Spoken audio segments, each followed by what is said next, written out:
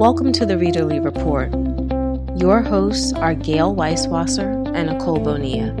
We hope you will enjoy our candid book conversations, recommendations, and observations on the reading life. Thanks so much for joining us. Welcome to another edition of the Readerly Report. Today, Gail and I are going to be catching up on all the literary news. We're going to be going through some of the paperbacks that are out, things that we've read, and now you'll have a chance to read in paperback. And we're also going to be discussing Such a Fun Age, which both of us have read. We have quite a bit to get to. Why don't we start off, as usual, with what we've been reading? Gail?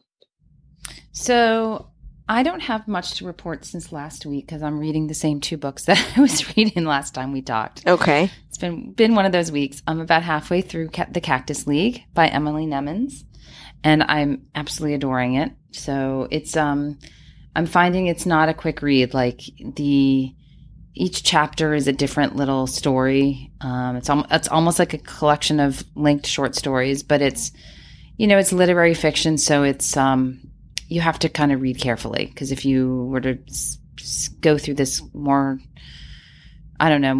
quickly or skimming it, I think you'd miss a lot. So I'm just kind of savoring every page of this book. So that's Emily Nemens' The Cactus League, which is about mostly revolving somehow around an outfielder playing for a fictional baseball team who in spring training in Scottsdale, Arizona. I've heard people ask the question, do you need to be a baseball fan to like this book? And the answer is, I don't know, because I'm a huge baseball fan and I love it, and I'm not sure you what can't separate it out. Yeah. I have to say, I think that if you found baseball boring or didn't know much about it, I'm not sure you'd enjoy this book as much, just because there's a fair amount of references or things that happen that have to do with things on the field, or they have to do with, front office stuff that you wouldn't pay attention to if you didn't like baseball. So I can't really answer the question, but I think that it would not be as good. But that's just my guess. Okay, so I will still steer clear. Yeah, I mean, you might want to just try it and see, and then if get the first few chapters, I think, are actually the most accessible for non-baseball people. So maybe that's how she hooks people in. Mm-hmm. The second book is Dear Edward, which I'm doing on audio, the book about the plane crash with the 12-year-old boy who's the only survivor. And so I will hold off on my opinion until I finish it. I'm not liking it as much as I hoped I would, or as much as maybe it's been hyped, but I'm certainly involved and I'm going to finish it. So are you withdrawing that as your book club pick? I mean, not necessarily, because sometimes I think that if there's a difference of opinion or there's things that you think could be improved, that makes for a good book club discussion. I don't particularly want to read it, so if it's not that good. Oh, if you don't want to read it, then I'm happy to swap out something else. That's fine. So let's withdraw that officially as our book club pick. Yeah. And if you had said it was really good, then I was going to. I figured I would, but if you're sort of like, yeah, let's pick some indifferent then. Okay. So that's what I'm reading and listening to. How about you? I have to pick a new book to listen to because I just finished Bluebird by Attica Locke this morning, and she's a very interesting author. She is from Houston, Texas, and she also works as a screenwriter. Like, she's worked on the Fox show Empire. She worked on When They See Us, which was, I guess, the film version of the Central Park 5 case that was on Netflix. And she's also working on Little Fires Everywhere, the Hulu adaptation. She tends to write books about, she's from Texas, and most of her books are centered on Texas. And they're usually about mysteries, sort of like procedurals about Black people living in white spaces in Texas. Like, this series that I just started, Bluebird, is about a Texas Ranger called Darren Matthews. He's kind of conflicted about, the Texas community, how his career as a Texas Ranger, which he's very dedicated to, but it has caused some troubles into his life. So as the story begins, he has been put on suspension, but then he becomes involved in a murder that occurs of a black man, and then a white woman is found killed. And so he makes the comment that, normally something happens to a white woman and then something terrible happens to a black man in Texas. So he's very intrigued by the transposition of the murders. Her other book that I read was called The Cutting Season, and it was about this black woman who was the manager of a plantation, presumably for a white family that did reenactments. And she discovers like the history of a slave who had gone missing, centuries ago, that she ties, that's connected to a current day murder. So I always thought that was very interesting. What would it be like to, as a black person, run a plantation, if this is your job? I think they have sort of slave reenactments of how the plantation would run. And that's what she's chosen as her job. So she has a very interesting perspective of tying the history and present day events. So I really like this series. I'm going to continue it. The second one I think is called Heaven My Home. But yeah, so that's what I just finished. I'm in the process of choosing something else on audio. And I also read Something in the Water, which by Catherine Steadman, which was a Reese Witherspoon book club pick. And it got lots of buzz. I think it came out in 2018. So there was lots of buzz around that. And I really enjoyed it. It was implausible. It is about this. It's actually starts off with a woman who is burying her husband in the woods of North London, or the woods surrounding North London. And so you wonder what has happened. Their honeymoon was just, I think it picks up in July when they are preparing to be married and go on their honeymoon. And I think maybe they're married in September and by October he's dead. So you kind of wonder what happened there. Some people had problems with the fact that it was sort of a slow build, but I really enjoyed every moment of it because everything that goes on before plays into the story later on. She's a documentary filmmaker, and she has been working on this film with imprisoned people and their experiences on how they're going to get out. So there's 3 people who she's talking to right before she gets married and right after she gets married. That plays into something that they find off the coast of Bora Bora when they're on their honeymoon.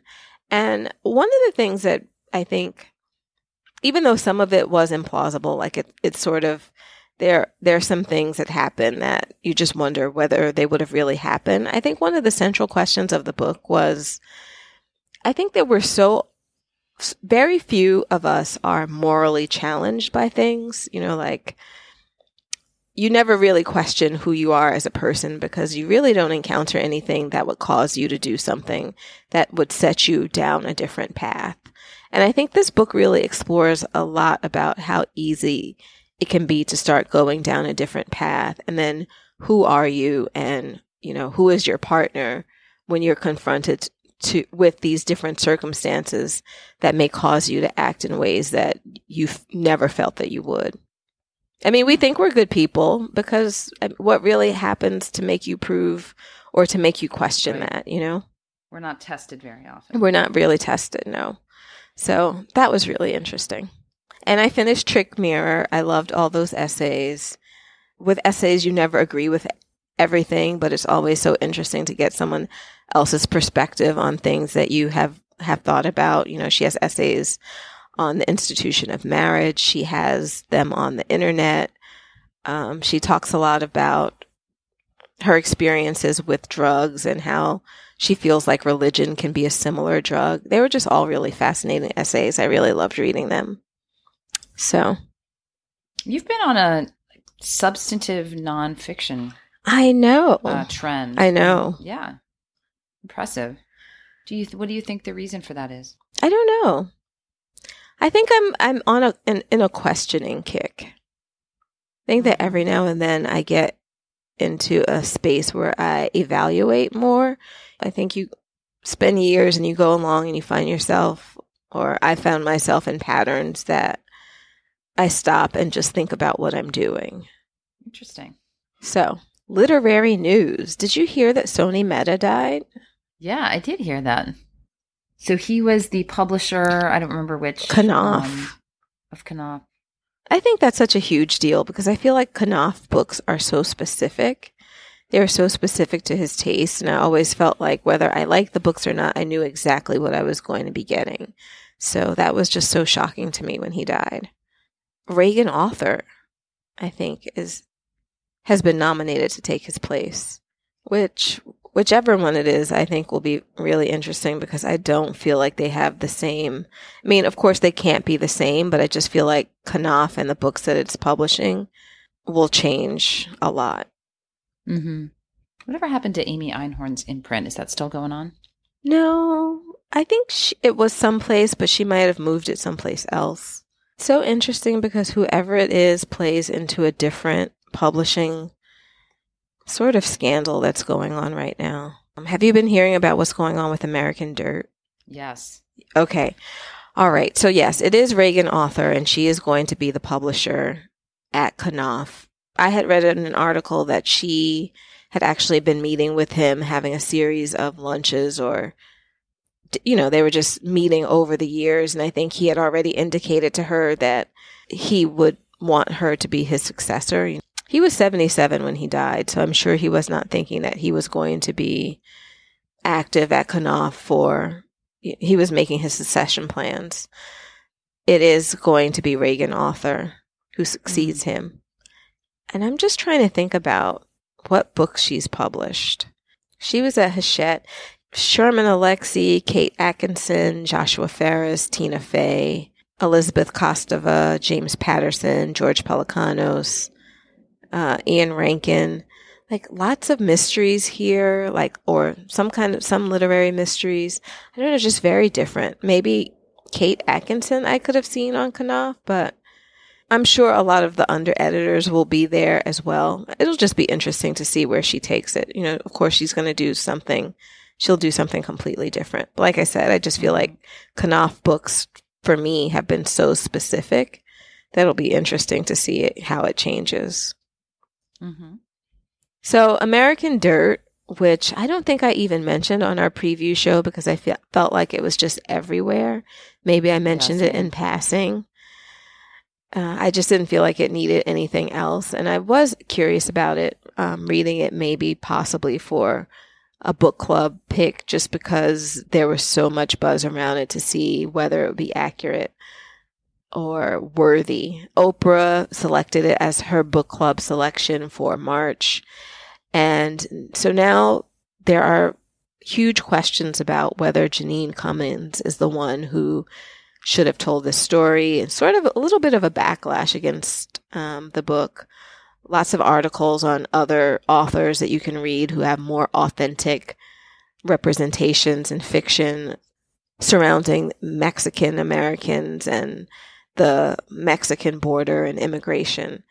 What was really interesting to me about everything that was going on with this is that I think something else had led me to believe that she was actually a Latina author. So while she was not Mexican, I think she had been saying that she was Puerto Rican.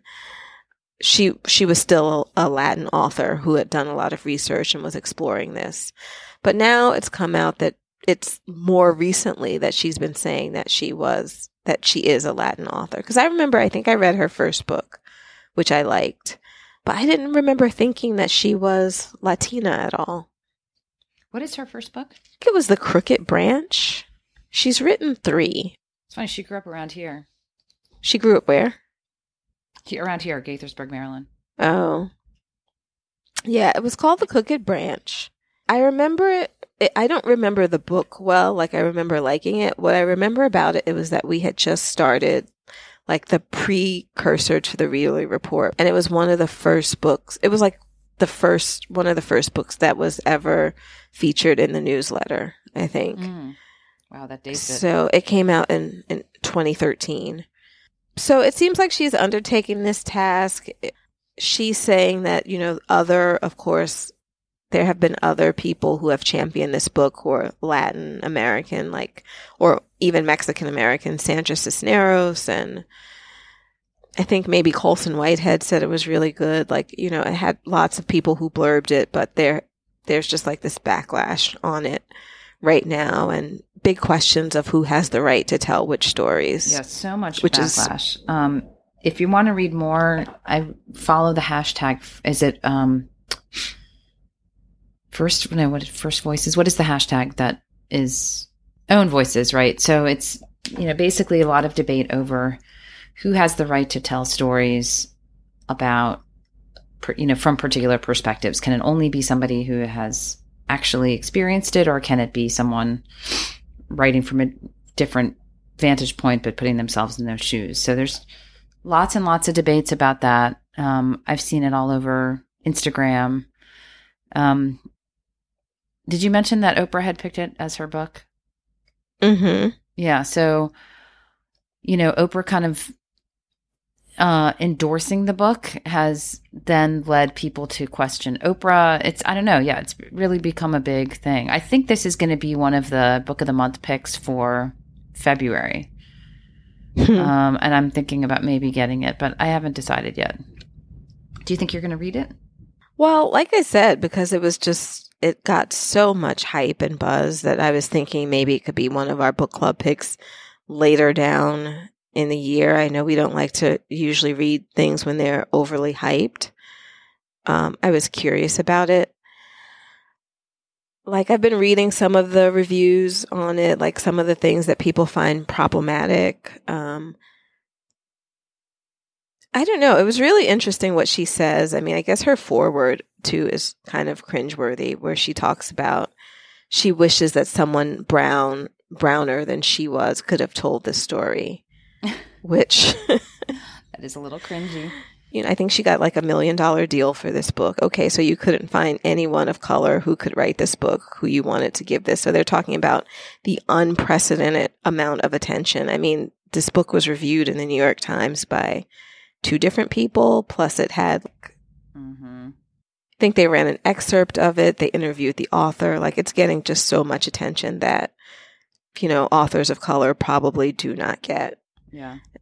I do think that as a writer, I think that you can't stifle creativity or stifle the stories that people tell by limiting them to just what you know. I do think that you have to take the time to, if you want to put forth a good product, to really see people as human, to see what their motivations might be. You really have to do the work. Some of the excerpts that I've seen of what she's done probably would raise red flags for me. I remember reading the Delia Owens book and just being really taken with it, being okay with it being fable-like. But then when it got to the portrayal of the Black characters, Jumpin', I think is the guy, and his wife, who are just, they're just the perfect people who just exist to help the main character, whose name I don't even remember at this point. Those characterizations feel a little bit flat to me. And it's interesting because we'll probably talk about this a little bit later on when we talk about Such a Fun Age. That was one of the things I really liked about the book, that the main character, who is African American, she's a good person, but she's not perfect. I just feel like sometimes with a lot of white authors who write about Black characters, they are either the perfect Black people, and you just kind of wonder, does someone have to be perfect for you to know them? Or they're the other spectrum, they're gangsters or they're drug addicts, or there's just not a lot of nuance. So with Such a Fun Age, I appreciated the nuance in the main character. I guess, and I know we need to move on, but I guess one unfortunate result that might come out of this is that authors then feel afraid to include more diverse characters in their book for fear of being criticized. And then I hope that we don't then end up with books that are all about, that don't have the diversity of character within them. I mean, I don't even know that we see that much diversity of characters in books. There's so many books that I read that it's just the Black character is in the background, or, Asian character or Latin American character is in the background, not even as a friend or maybe just in passing. And, there are certain books that I read about cities, and it's just like, where are the other people in these cities? And whether that is people cannot conceive of that, maybe some people don't want to take on the responsibility, but I just feel like if you're writing about a city, you kind of can't have it both ways. Like, you do have to if you can take the time to imagine richly all of these other characters, then you should be able to do it for anyone that you want in your book, and you should be able to do it for whatever city it is that you're writing about, because then you haven't done your job. Yeah. All right, let's move on to our... But we do need to move on. So yeah. Last thing is, it is Black History Month. So if you are looking for authors to read, then I would highly recommend Tayari Jones, Martha Southgate, Caitlin Greenidge, Jessamine Ward, Jacqueline Woodson, all writing wonderfully nuanced characters and books about the Black experience. Also Attica Locke, who I just mentioned. Colson Whitehead. And Colson Whitehead. Get a man in there. Yeah. Talk about diversity of voices. Paperbacks? All right, paperbacks. So there's a lot coming out either January or February that I found that, and many of them are ones that we've talked about on the show before. So why don't we each go like two at a time? And then we won't talk too much about them, just because a lot of these are books we've talked about before. But I think they're definitely worth noting, and for people who like to wait until paperbacks come out, or who might be traveling or just don't want hardcovers on their shelves. These are some good ones. So the first one that I have is Golden Child by Claire Adam. Nicole and I both read this last year, and we've talked about it a lot. It is a story about two boys growing up in a family. They're twins. One of them is kind of the golden child of the title, and one of them is has had a lot of challenges since birth. And it's about how the family has to come to some very difficult decisions about how to proceed when one of them is kidnapped. What country was that again? I'm not sure it was named. Trinidad. Oh, Trinidad. Okay. So we both really enjoyed this book. It's almost fable-like, I think, in its telling. It was really good and very engrossing. That comes out January 27th. And then another book that I really liked last year that comes out on the same day is Inheritance by Dani Shapiro, which is about the author's discovery that the man that she always thought was her father turns out actually not to have been her blood father. So it's about how she responds to that revelation, and then what happens when she tries to track down the person who actually provided the sperm for her birth, for her conception. So both of those are excellent books, and I highly recommend picking them up. So I didn't remember if we had mentioned on the show that Waiting for Eden was going to be coming out in paperback by Elliot Ackerman. That was another book that Gail and I discussed quite a bit. Sort of, I want to say it's like an odd love triangle between two war veterans and the one woman who they're both involved with, told from the perspective of one of them who's dead and in some nebulous place that could be heaven or purgatory. We just don't know. And the other is hanging on in recovery from just these terrible wounds, and what the relationship has been between all of them unfolds as he is like lingering on the brink of life and death. So that is out in paperback. I think it came out over the fall. The other one that I want to mention is The Stranger Diaries by Ellie Griffiths, which I actually read probably in November or December of last year. It's a campus novel, and it's also a novel about the main character teaches high school students. She teaches creative writing. She's writing a book about an author who attended their school. He wrote this really famous ghost story that everyone, it resonates with everyone, or people just really love to read that ghost story. But a teacher is found dead. It's a teacher that she's connected to, and the killings are connected to this ghost story. She's an expert on his writings, and of course, it leads the police to her door, and she is involved in this investigation of who is committing these crimes and why. So I really like that. It was a good one. Good campus novel. Okay, my next two are Made by Stephanie Land. This one I have not read, although I did go to hear her speak about it. This is a memoir about a young mother growing up in Montana who has to get by as a maid, someone cleaning homes, and it's along the same lines as Nickel and Dimed. It is about sort of trying to survive in a job that is kind of invisible to the rest of the world, and all of the challenges she had just trying to get by during that time, and what it was like to clean the homes of wealthier people and those observations. I still really want to read this book. It's still sitting on my shelf. So that came out in paperback on January 20th.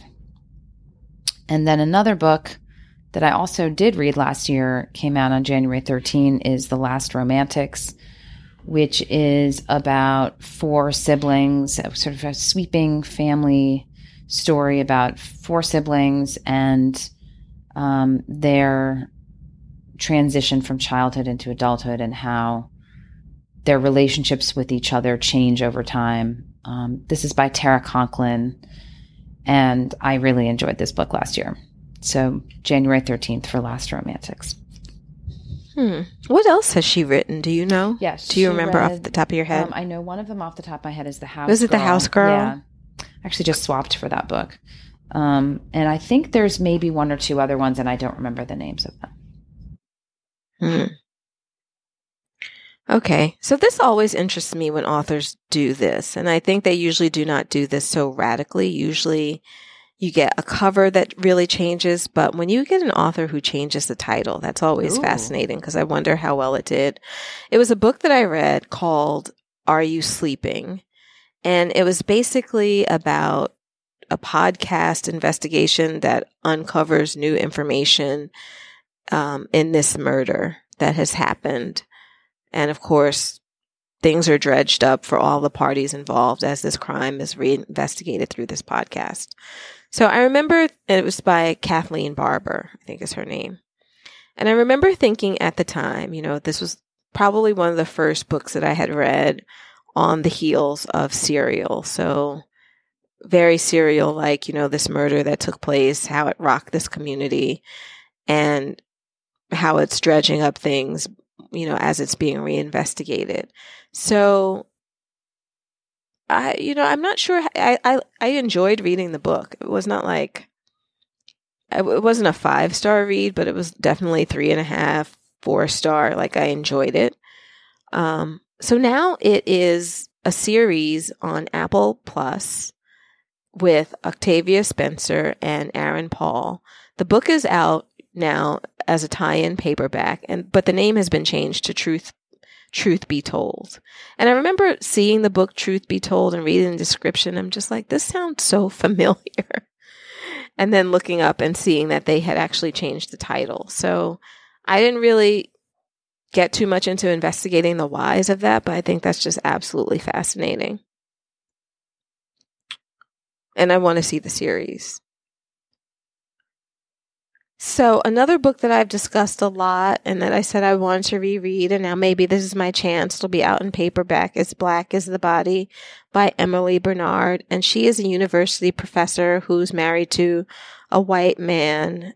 I don't know if he's a professor as well, but it's about their life in the Northeast and how how they get along with her family, how she navigates teaching in a very white university, what she wants to tell her students and what topics she feels she should or should not broach.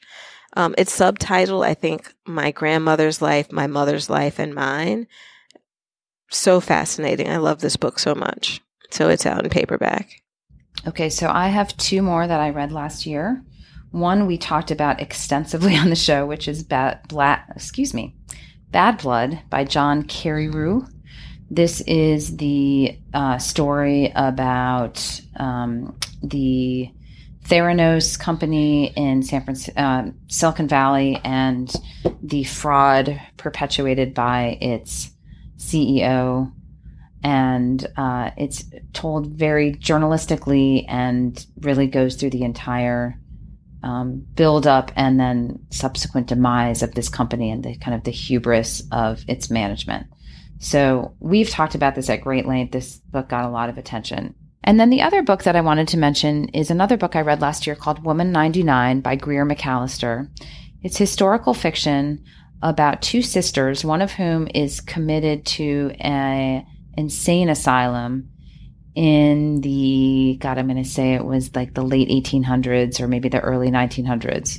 And then about her sister who's trying to get her out of the insane asylum and who ends up going in herself in order to try to find her sister and bring her home. So I had the pleasure of interviewing Greer McAllister last year in a historical fiction panel along with Linda Leugman. And I call it his historical adventure because it's really got a lot of adventure and action in it. It's not necessarily, just a fiction story. There was kind of this undercurrent of a thriller as part of it as well. So Woman 99 comes out on February the 4th. Now, I was interested in reading that. Did you like that? I did. I don't remember. I did, yeah. Okay.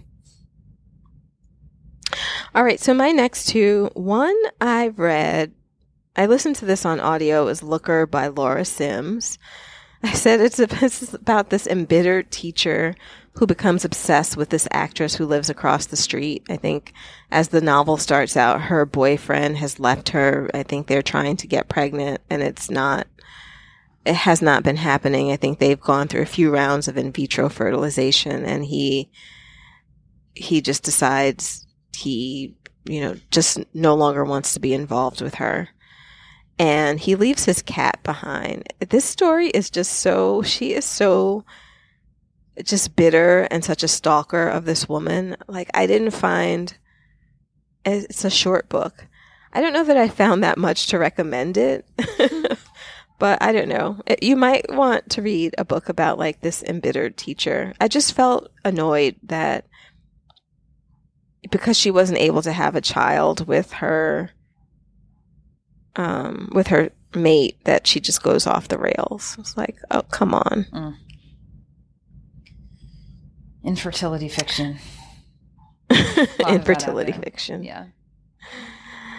Yeah, maybe that's what it was. But, of course, she is just living on the edge after this and doing a bunch of wild things. Like, there might be a student involved. The actress and her family are definitely under surveillance, and it does not end well. So that's what I'll say about that.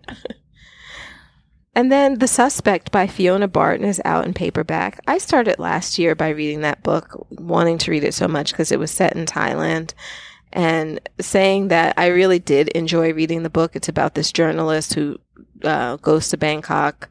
Like, she's not been in communication with her son. He has been going through whatever internal problems that he had and has decided to go find himself in Thailand. And she goes there when two girls go missing. Two English girls are on vacation there. I think they're like 18 or something, going on a little vacation. And she goes to cover their disappearance. And then, of course, while she's there, she decides to check up on her son and discovers that he is somehow involved in this crime. So this is not the book to read if you want to get into Thailand and its culture. I don't know. I mean, it's definitely set in Thailand. delves into, I guess you get into like the backpacking culture or whatever. It's not a book that is told from, I guess you would say, a Thai cultural perspective. And, I think there's some problematic characters in it, but as a mystery, I really enjoyed it. It's like, go into this knowing that it's a Western mystery. Oh, okay. Set in Thailand. Got it. All right, I want to make sure we leave time for our book club discussion. So how many more do you want to cover? Do you have a couple more? I do. Okay, so let's do one more set. Okay. Each, and then we'll get to our book club discussion. All right. So the two more that I have, one is a book that we also talked about on the show, A Woman Is No Man by Etaf Room. Comes out February 4th. And we read this book. I can't remember if we did a book club on it or not, or we just discussed it a lot. This is a book about a woman who comes to the U.S. We did do a book club on it. We did. Okay. What country did she come from again? I can't remember. The character or Etaf Room? No, the character. Oh, somewhere in a Middle Eastern country. Yeah, I'm not sure. Comes to the U.S. to live with her husband. She lives in, I don't remember, Queens or Brooklyn or something, and is he's very controlling, and she does not have much of a life here in America. So she's kind of escaped a bad situation at home, and then she comes to the U.S. and her situation is not much better. She has a very domineering mother-in-law. She lives with a husband who's never home and who doesn't allow her to do very much. And then she, like in succession, has 4 daughters. So it's a pretty depressing book about this woman's experience and kind of the cultures that keep women down and prevent them from, living lives of potential. And then the question is, with her daughters, is that pattern going to repeat itself, or is there a chance for them to kind of break free of this cycle? So we had a lot to say about this book, and when we do the show notes, I'll link back to the episode when we talked about it, so you can hear our book club discussion. And I think they were Palestinian. Yeah, that's right. So that book comes out on February the 4th in paperback. And then the last one that I wanted to mention is a book that I actually have in the house in hardcover, have not read yet. And it's called Zucked, and it's all about Facebook and how Facebook has screwed us over so badly, hence the title. So I don't actually know a whole lot about this book because I haven't read it yet. But as you know, I like to read books about anything having to do with the internet economy, social media, technology. Like I read The Four, and I've read, I guess Bad Blood kind of goes in that vein. So I'm always fascinated by books about Facebook. Tech gone wrong. Yeah. Tech gone wrong. So Zucked comes out in hardcover on February 4th. Paperback. I'm sorry, yeah, in paperback on February 4th. The whole point of the show. Zucked.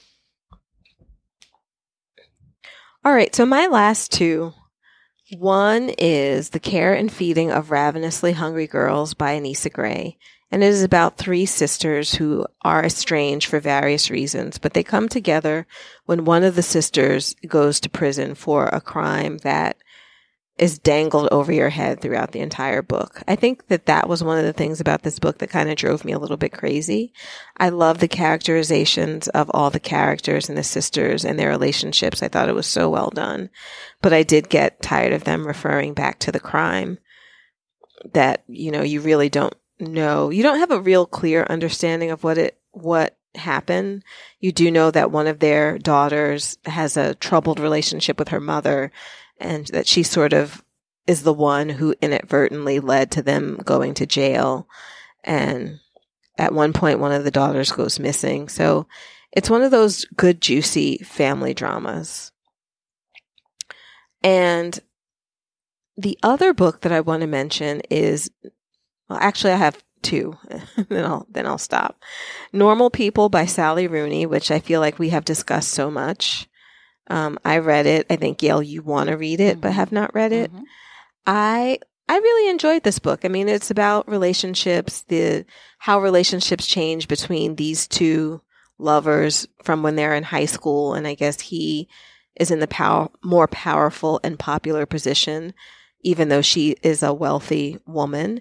And then when they get to college, where his status sort of takes a back seat to hers, like she finds her stride there and what it does to their relationship over the course of years. People rave about this book. They really relate to the dynamics between the two characters. I mean, I liked it as well, but I feel like I was not as gung-ho about it as other people were. And then The Last by Hannah Jameson, which I really liked. It's sort of a locked door mystery set at what might be the end of the world in this hotel in Scotland, where a businessman is attending a conference. Like he's just tried to leave a voicemail for his wife. Seems like they may be estranged when something happens and they realize, like, I think they lose contact with all the major cities of the world, or just sort of lights out for them. So they don't know what's going on. It appears that something has happened that has just devastated everyone. They don't know if anyone else is alive, and they start to negotiate life in this hotel, cut off from the world. But a young woman is discovered in a water tower, dead. I don't even know if young woman is the right word. I think she's very young. It may be a child, like a 7-year-old or 8-year-old girl. And he becomes obsessed with finding out what happened to this child, like in the midst of them trying to remake a sustainable community in the aftermath of the world ending. So it was really good. The Last by Hannah Jameson, and it's out in paperback. Well, that's a lot of good books coming out this time of year. We won't subject you to a backlist book this week, seeing as we've probably just given you 20. Yes, exactly. Do we want to try to squeeze in our book club conversation? Yeah. Okay. All right. So, Gail, why don't you explain to us what Such a Fun Age is about? Sure. For those of you who do not know what this is about, which can't be that many people because this book has gotten so much attention, Such a Fun Age is about a babysitter named Amira who works for a woman named Alix. It is spelled Alex, but pronounced Alix, which is actually important for the story, in Philadelphia. And Alix has 2 daughters, the oldest of whom is about 4. Her name is Briar. And Amira works for Alix on a semi-regular basis. So she's not like a full-time nanny, but she works for her regularly. And Amira is black, Alix is white. And one night, the Alix and her husband are in need of some coverage for Briar late at night on a Saturday night. Strange circumstances, but it happens. And so Amira comes to get the daughter and take her out of the house. And she goes to a nearby fancy upscale market with the girl. And while she's there, she's questioned by a security guard there. Why is she there? Who is this girl that she's with the, suggestion that she's kidnapped her and that she doesn't have a right to be with her. And that kicks off a series of events that explore race, the relationship between Alix and Amira, a whole host of issues relating to sort of how the two of them relate to each other and what they bring to that relationship. There's a man involved who starts dating Amira. It turns out that he has a back connection to Alix from earlier in her life, and that complicates things further. And it's really, I think, a book about the ways in which we bring our own expectations, conclusions, prejudices into relationships and how that affects them going forward. I'll just give my really quick take on it, and then Nicole will hear from you. I liked this book. I do not think it was quite as deep or as groundbreaking as maybe I had expected it to be, given the hype. I mean, I thought it's a memorable book. I got to know these characters pretty well, and I thought that the author did a really good job of getting into their heads and, really sort of understanding them, how they talk, how they think. But I don't know. In the end, I just didn't find it to be quite as like momentous as I had expected it to be. I like this book. I also, I really like this book. I thought that she handled certain things particularly well. I just didn't feel like, I felt like this has been described as literary fiction. I didn't feel like it was literary fiction. It was, I felt like the writing was okay. I really did like the characterizations, and I felt like she did make some very astute, she had some very astute commentary about relationships.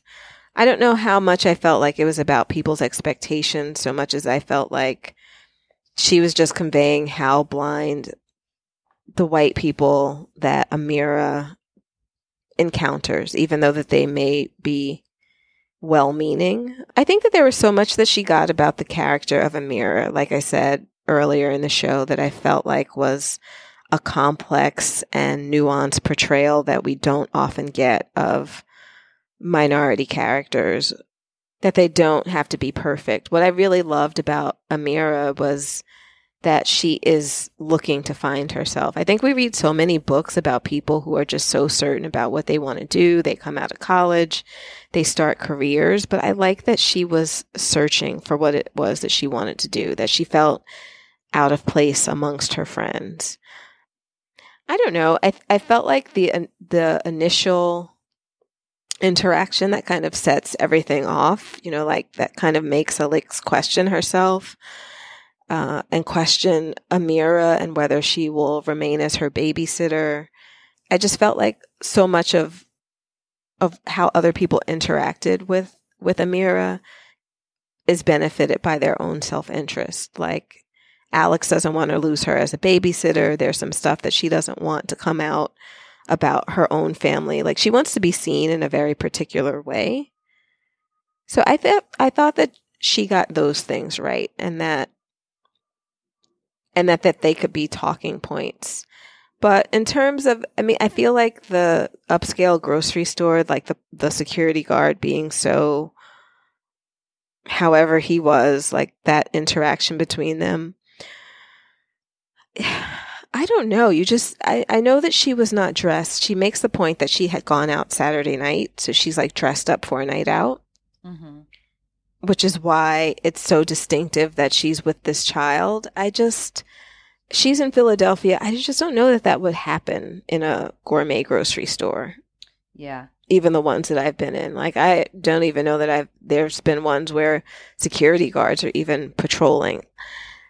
Yeah, I thought that the sort of initial setup of the events that set the book in motion, they were a little implausible. Like, it wasn't right. Yeah. For a book that and does anyone really bat an eye at a white child with a black woman, young black woman? So a lot of times the assumption would be that she is the nanny. Like I said, I wasn't sure if it was because it was late at night and it was the way she was dressed. I just have never been in like Gourmet Garage or anywhere and seen a security guard patrolling that would ask. Yeah. I just wish for a different circumstance there. There were a couple of different things that were stressed throughout that I just didn't feel like made a lot of sense. Yeah, I think that's right. I think there were some things that stretched reality a little bit. I did like that she sort of created these two nuanced women who were not, neither was perfect. And that you sort of got to understand each of them without necessarily putting them into like a particular box.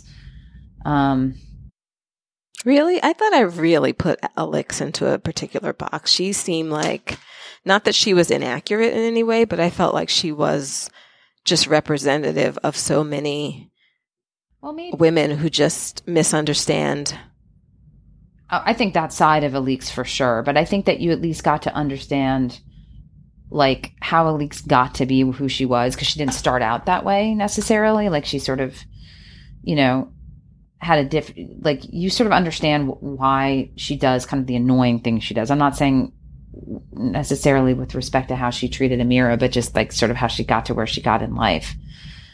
I don't know. Like, I think my main criticism is what you voiced initially, which was that I was expecting literary fiction, and what I got was a very readable story, but it just felt a little lighter than what I had thought I was going to get. Mm-hmm. If that makes sense. And I think that was one of the points that Amira makes too, when she wants to downplay the incident of what happened with the security guard, and how Kelly and Alix really feel like, well, Alix had her own reasonings for doing what she did. Kelly seemed to come from a more genuine place, even though he was problematic in how he presented himself or how he felt like he should be in order to be with Amira. Like, it was funny how she makes the point of him showing up at the club, and he makes sure he comes with black friends, and yeah, she makes some comment about, you know, they look like they're going to be in a really problematic music video, or just their interactions when he takes her to that bar that is not a place where she feels comfortable, and he doesn't even realize that it's a place that she would not feel comfortable. And I thought it was funny, like the kind of person that Kelly ends up with at the end, because it's like a joke I feel like I've made with some of my black girlfriends about what types of black women certain white men are looking for, because he is looking for a particular thing. Yeah. And I felt like he wanted Amira to, you know, to take this woke position and to make a big deal of what happened to her, like this viral event that she's going to benefit from, when she really wants just a quieter lifestyle. She wants to figure out her job situation, what it is that she wants to do. And so then he ends up with this woman, I guess, who fits more his standards of who he thinks that he, you know, what he feels like a black woman should be, or how she should present herself. Right. It's interesting how many people are projecting what they want out of Amira onto her. And she's, you know, at a stage in her life where she's having her own issues with questioning her identity and what she wants to be and who she wants to be and what she wants to do and adulthood. And then she's got these people that are like sort of molding her into this image. You know, Alix is trying to sort of turn her into this like sage almost. Like she's looking to at her to like kind of shed all kinds of like perspective on Alix's own life, where Amira is really not paying much attention to Alix, and she's not really registering with her. And yeah, like how many 25-year-olds register with their employer? Right. You know, this reminded me a lot of Rumaan Malam's book. Oh yeah, what was it? Some Kind of Mother, or right. That Kind of Mother, I think. That Kind of Mother. Yeah, I mean, so yeah, someone who's trying to be intrusive in your life and has her own ideas. Like, I think both books